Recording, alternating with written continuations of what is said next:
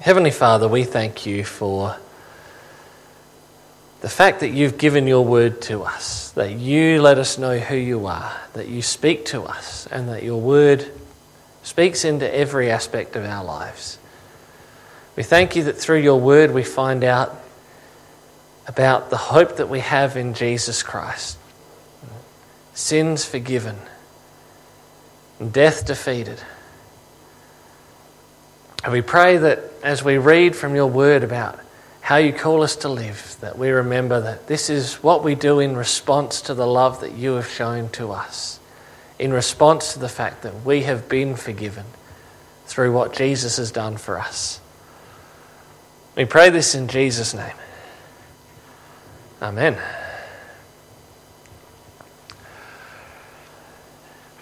For those who want to follow along this morning, we're reading from 1 Corinthians chapter 7, continuing on in this very interesting, very unique book in the New Testament.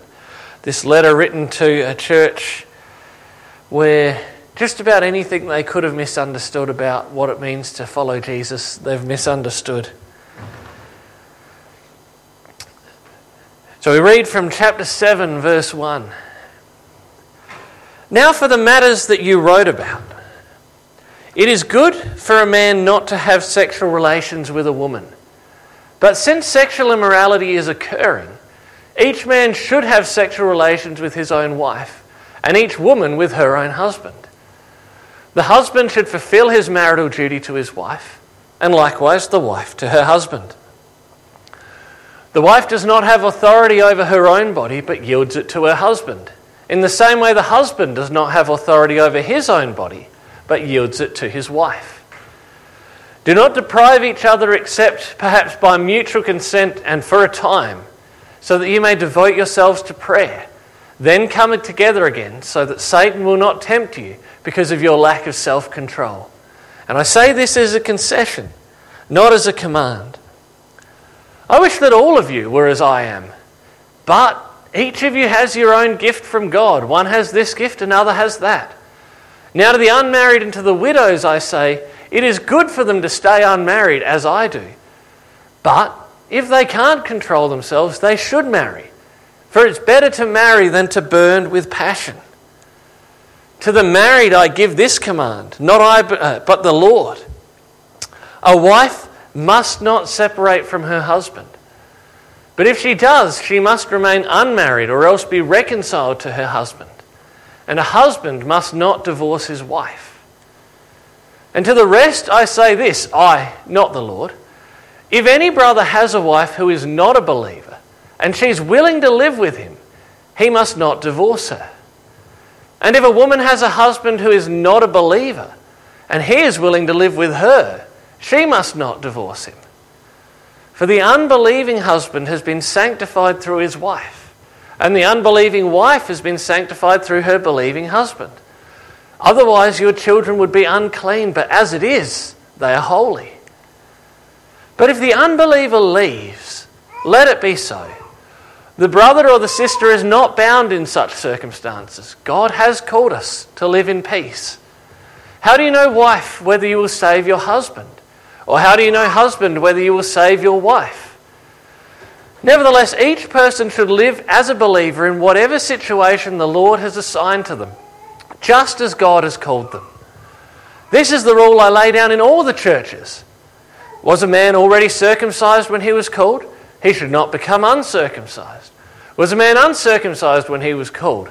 He should not be circumcised. Circumcision is nothing, and uncircumcision is nothing.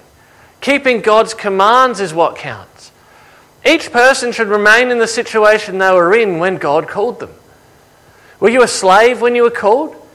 Don't let it trouble you. Although if you can gain your freedom, do so. For the one who is a slave when called to the faith in the Lord is the Lord's freed person. Similarly, the one who was free when called is Christ's slave. You were bought at a price. Do not become slaves of human beings. Brothers and sisters, each person as responsible to God should remain in the situation they were in when God called them. Now about virgins, I have no command from the Lord, but I give a judgment as one who, by the Lord's mercy, is trustworthy. Because of the present crisis, I think that it's good for a man to remain as he is. Are you pledged to a woman? Do not seek to be released. Are you free from such a commitment? Do not look for a wife. But if you do marry, you haven't sinned. And if a virgin marries, she hasn't sinned. But those who marry will face many troubles in this life, and I want to spare you this. A little bit of chuckling going on from some people down there. What I mean, brothers and sisters, is that the time is short. From now on, those who have wives should live as if they do not. Those who mourn as if they did not. Those who are happy as if they were not. Those who buy something as if it were not theirs to keep. Those who use the things of the world as if not engrossed in them. For this world in its present form is passing away. I'd like you to be free from concern. An unmarried man is concerned about the Lord's affairs, how he can please the Lord. But a married man is concerned about the affairs of this world and how he can please his wife. And his interests are divided. An unmarried woman or virgin is concerned about the Lord's affairs. Her aim is to be devoted to the Lord in both body and spirit. But a married woman is concerned about the affairs of this world, how she can please her husband. I'm saying this for your own good, not to restrict you, but that you may live in a right way, in undivided devotion to the Lord. If anyone is worried that he might not be acting honourably toward the virgin he's engaged to, and if his passions are too strong and he feels he ought to marry, he should do as he wants. He's not sinning. They should get married. But the man who's settled the matter in his own mind, who is under no compulsion, but has control over his own will, and who has made up his mind not to marry the virgin, this man also does the right thing. So then he who marries the virgin does right, but he who does not marry her does better. A woman is bound to her husband as long as he lives, but if her husband dies, she is free to marry anyone she wishes, but he must belong to the Lord. In my judgment, she's happier if she stays as she is, and I think that I too have the Spirit of God. That's 1 Corinthians chapter 7. There was a whole lot of stuff in there, wasn't there? A whole lot of different ideas about marriage, about divorce, about remarriage, about slaves, about circumcision. I've called my title this morning, Where You Serve God Best. And you might wonder about that, given that that wasn't really what it sounded like most of that passage was about. Mostly it was about whether you should be single or whether you should be married. We see right from the very start of that chapter that Paul is responding to questions that were sent to him in a letter from the church in Corinth.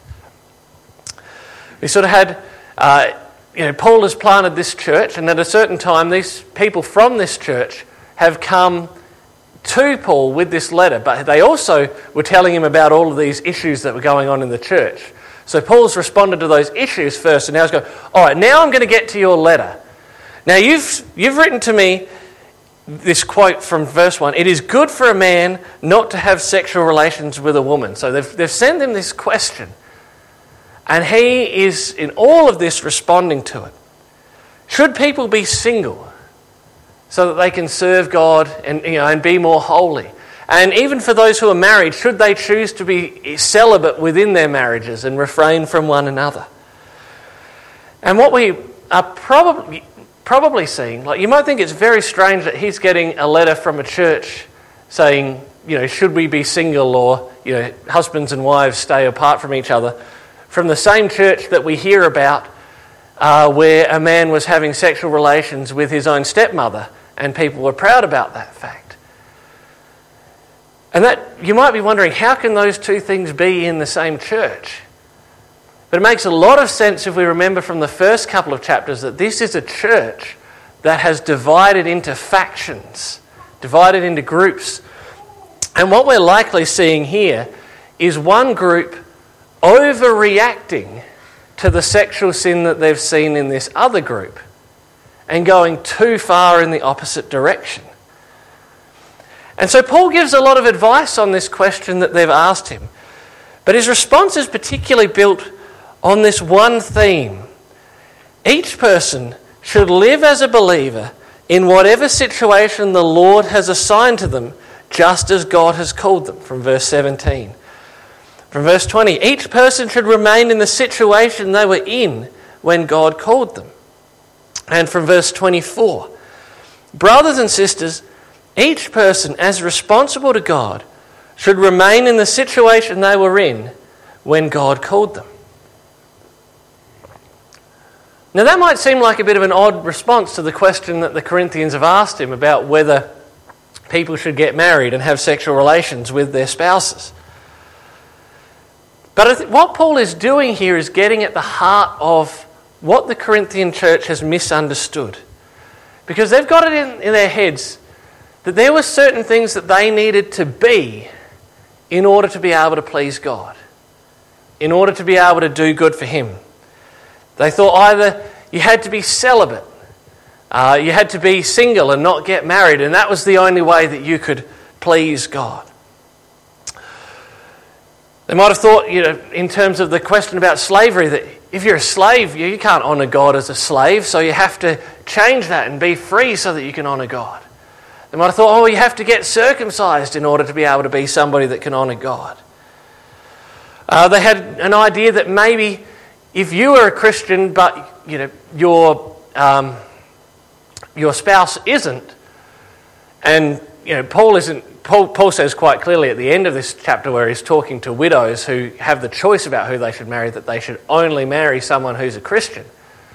But we're talking about first generation Christians here, where somebody has believed the gospel but their husband or wife hasn't. And there's this question like, am I being defiled by my relationship with my unbelieving husband or my unbelieving wife? And they had all these thoughts about, I have to be this or that in order to glorify God. And Paul's response to all of that is, you can glorify God in the situation that He has put you in. If you're a slave, you can glorify God as a slave. If you are single, you can glorify God as a single man or woman. If you are married, even married to somebody who's an unbeliever, you can glorify God, and you have all that you need in Christ, in that situation that God has put you in. Whether you're married or single, circumcised or uncircumcised, slave or free, Jesus, He came to proclaim the good news not just to men, not just to women, not just to singles, not just to married couples, but to anybody who would receive the good news. Jesus went to that cross to bear the weight of sin that was ours, to take on Himself the punishment our sins deserved, for anyone who would believe in Him. Not just for singles who would believe in Him, or for married couples who would believe in Him, but for all who would believe in His name. Because of what Jesus has done for us. Now, Paul doesn't really explicitly refer to that. He sort of talks about the gospel stuff in the starts of his letters, and then he gets into the nitty-gritty of how we should live now. But we're wise to not forget that this is what we do in response to what Jesus has done for us. That because of Jesus, we have all that we need, regardless of what situation of life we're in. And so Paul gives us, from this heart, this idea that you don't need to be this certain something in order to glorify God and to be all that we need in Him. Paul gives us examples of how to put it into action.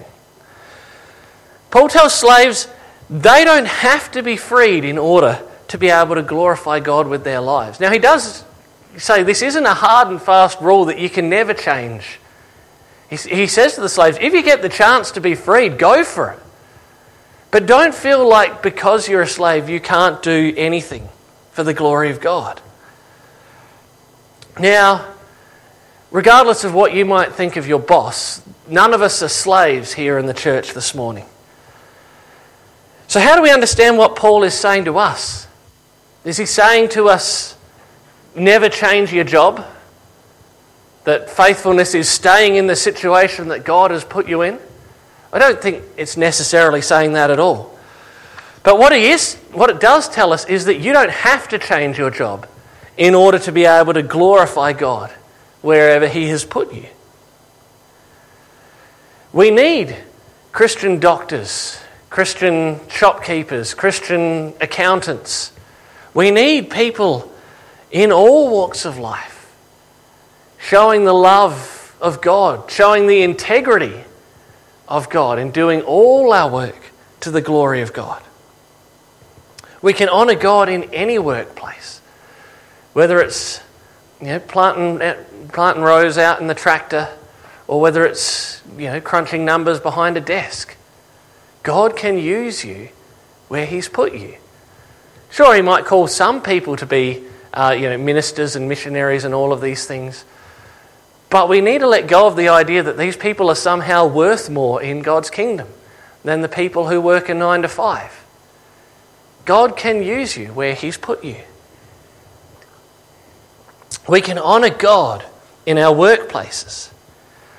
But we can also, and most especially, we can honour God in our relationships, as that's the thing that Paul spent the most time on in this chapter. As I said, it seems that there was at least one faction in this Corinthian church that had come to believe that singleness was better, was holier.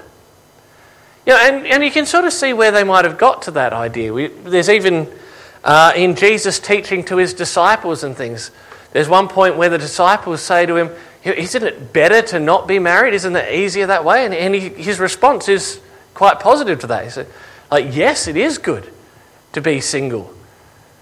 But he also says, and as Paul points out, that is not for everybody. That is not the way that God has made us all. So Paul responds to this question from this faction within this church by showing how singleness can be a great thing, but it's not for everybody. Oops. So Paul himself was single. He was an unmarried man. And he says, I wish everyone else was like me. But then he follows that up with the very next sentence by saying, but not everybody is. Some have one gift, some have another. He wants to tell us that being single is not a bad thing. Being single is not a last resort for people, who weren't able to find a spouse. He encourages the singles that within this congregation to not feel like they have to get married, like, most people in society around them were. That you don't have to have a husband or a wife to be a full and a complete human being, to be of value and of worth. He says, there's some respects in which being single is even so much better. Being single, they could devote themselves to the Lord's affairs, to helping out in the church and doing things, you just have more free time and you don't have to worry about, as it sort of said about the husband is concerned about how to please his wife. The wife is concerned about how to please their husbands, and they should be. He's not saying that husbands shouldn't be wanting to please their wives and vice versa, but he's saying that's a natural thing that comes with marriage. And if you're not married, you get to skip out on that whole thing. And you can have, you have all this time that you can dedicate to God. So singleness is not intrinsically holier, but there are more opportunities to serve. But he's also, Paul wants the singles in that church to know they have great value. Now everybody, no matter who we are, single or married, everybody needs relational intimacy. Everybody needs to be close to people. But not everybody feels the need for sexual intimacy. And he says, well, if you don't feel that need, then maybe you shouldn't be pursuing that. Maybe God has something better for you in singleness. He says, if you don't need that, that is a gift that God has given to you. And it's worth remembering that, as I said, all people, need some level of relational intimacy. And the church can really be that when it's being all that it should be for those who are single within our congregation, a place where people can come and gather together and be loved without having to be part of the traditional marriage and family unit. So Paul is clear that singleness can be really good. But he's also very clear not everyone has the gift. And if you try to be somebody who is celibate when that's not the way that God has made you, that can end very badly. That can end with sexual sin. And we see that, even in just looking at those churches that insist that their ministers have to be single and celibate. And we see all of the issues that have come from that. He says, if you feel heterosexual sexual desire, and that's the way that you're made, is that you do have a sexuality, and you do feel that urge, trying to pretend that you don't is likely to just end in sin. And the far better option is to get married. It's not always as easy as that. Oh, yep, I'll just get married. But he says, you shouldn't be thinking in this situation, I've somehow failed God by choosing to get married because that's the way that I've been built. But he says, getting married is a good thing, and you have not sinned, and you can glorify God in that place. Better to get married and serve God in marriage than to burn with passion, as he said. And so all of those who are single in the church should take the time to consider where they fit in that description. Whether they feel like they are someone God has given that gift to stay single and can glorify God in their lives in that way. Or if you feel that no, you are looking for that relationship, that marriage relationship. And that's something that you would be looking towards and praying about. But he reminds all of the single people that you have all that you need already in Jesus. You don't need anything else in order to be somebody that can honour him and glorify him.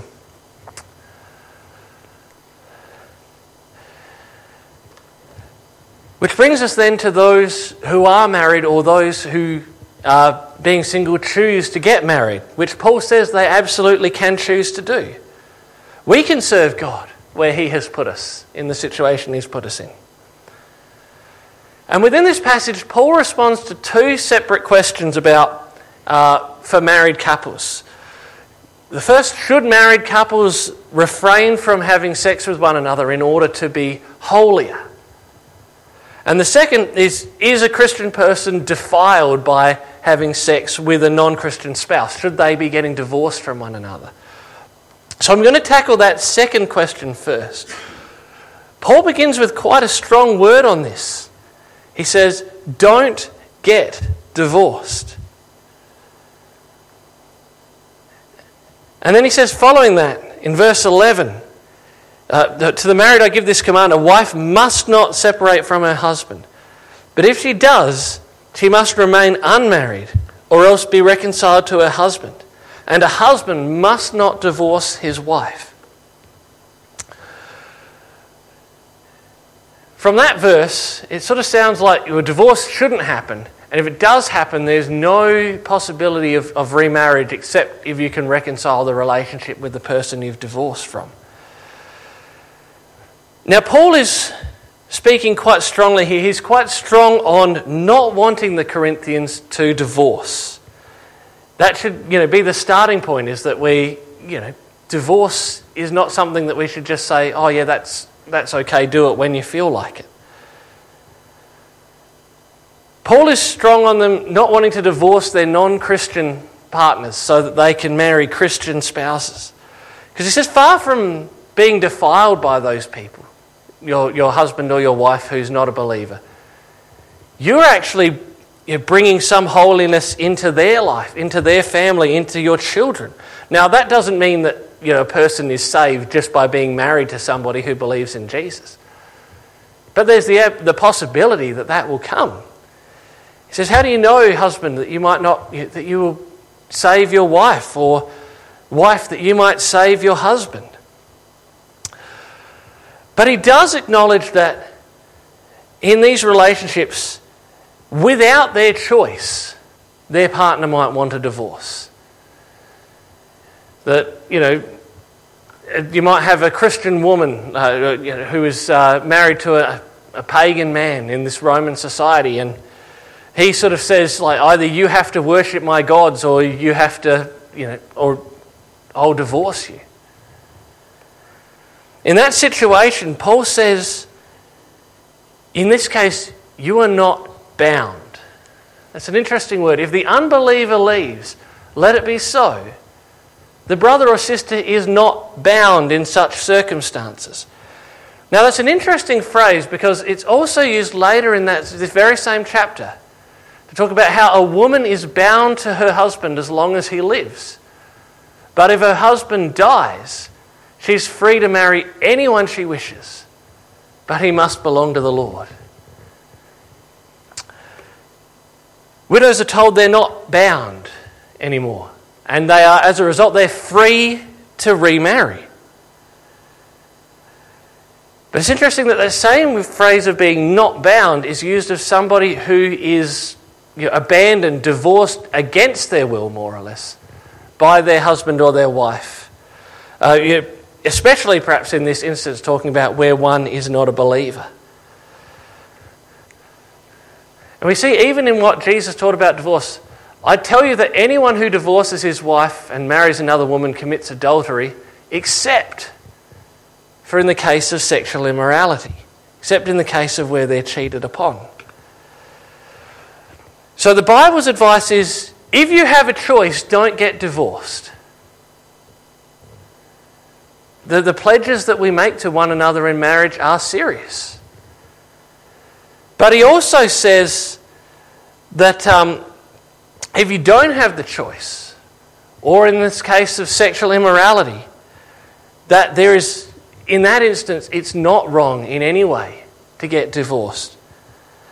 And might, and in some of in perhaps these instances, remarriage isn't adultery. Remarriage isn't a problem. Now, some churches do differ on, they say divorce is okay in these instances, but it's not talking about remarriage. I tentatively fall on, because of that language about not being bound, I understand that it does mean that connection has been completely severed. That that being remarried is adultery in an instance where that divorce was not legitimate. But that in these instances that are these case studies we see here, they might be. But as for that's the one question that he's given them. In his response is, you can honour God and be all that you need within a marriage to somebody who's not Christian. But if they won't have you, you'll also be just fine. You'll be all that you need. You have all that you need in Christ, even if that relationship falls through. And as for the other question, Paul says married couples should not try to be celibate. Paul says you belong to one another. You're not just your own, but you yield your sovereignty over yourself to your spouse. And that goes both ways. Now, it's very important that we mustn't use these verses unlovingly. When it says about the wife's body belonging to her husband and the husband's body belonging to the wife, there can be a temptation, or has been instances where people have used those in an unloving way. I think if we love our husbands and we love our wives, it's okay for them to sometimes be too tired, or it's been a really tough day, or those sort of things. And we shouldn't be domineering and demanding on getting our own way. But it does also warn us against any kind of using intimacy as a way to get our own way. And if I don't get my way, then you don't get any sex or any intimacy in that sense. What these verses invite us to do is to reflect very carefully on, when we might want to withhold from one another.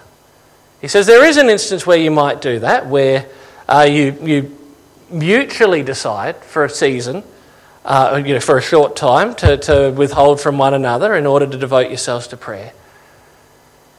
But it's good for husbands and wives to remember that they do belong to one another and live in that way.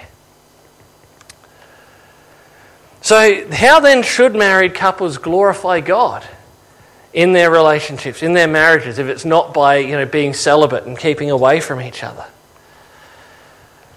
Well, Paul says a very interesting, very strange thing in verse 29. What I mean, brothers and sisters, is that the time is short. From now on, those who have wives should live as if they do not. Those who mourn as if they did not. Those who are happy as if they were not. Those who buy something as if it was not theirs to keep. Now, that's a very strange thing to say. Now on those who have wives should live as if they do not. And we've seen from the start of this passage that doesn't mean no intimacy. And also, Paul can't be saying that we live in a way that is neglectful towards our wives or our husbands, because this is the same Paul who tells husbands in Ephesians chapter 5 that they need to love their wives as Christ loved the church and gave his life for her. What these verses are is a reminder that our greatest satisfaction, our greatest fulfillment is found in Jesus. In the love that we know of him, in the fact that he has forgiven all of our sins, and in the hope that he has given us of everlasting life. And we need to remember that our spouse should not be a rival for our affection to God. Should not be... when we put God first in our married life, that's actually a good thing. You might think, I have to put my husband and my wife first and God second. But Paul encourages us, if you put God first, that actually makes you more likely to be the husband that loves his wife as Christ loved the church. The wife that loves her husband. And you bring, the wife that honours her husband and does good and brings honour to God within that relationship. It's a reminder for us who are married to lead one another in growing in our love for Jesus and to put him at the head of our marriages. But in closing on this chapter that had a lot in it, a lot of different ideas, that key thing we remember is that God can use us, that we have all that we need in Christ in the situation of life that he has put us in. Our work, our singleness, our marriages, our families can bring glory to Jesus, our Saviour. And so we need to put away this lie that we need to be something else, be this extra holy monk type person in order to bring glory to God.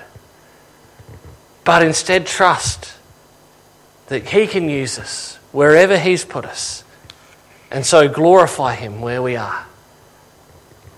Let's pray.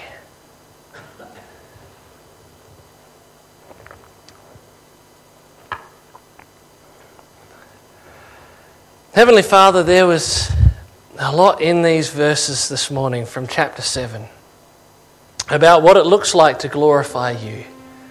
We thank you for the reminder that we have all that we need in you. We don't need to be super spiritual people. We don't need to work super spiritual jobs, and we don't need to all walk away from husbands and wives in order to be holy. But you've made us holy because of your blood shed on the cross. You've made us holy because our sins were counted to you and your holiness was counted to us. So we pray that we might remember that we have all that we need in Christ. We pray that you might help us to be encouraged by that, to go away to our workplaces, to our homes, to our families, whether single or whether we're married, knowing that we can glorify you in that situation of life that you have put us in, that we can be your people, bringing glory to you and knowing your love every day. In Jesus' name, amen.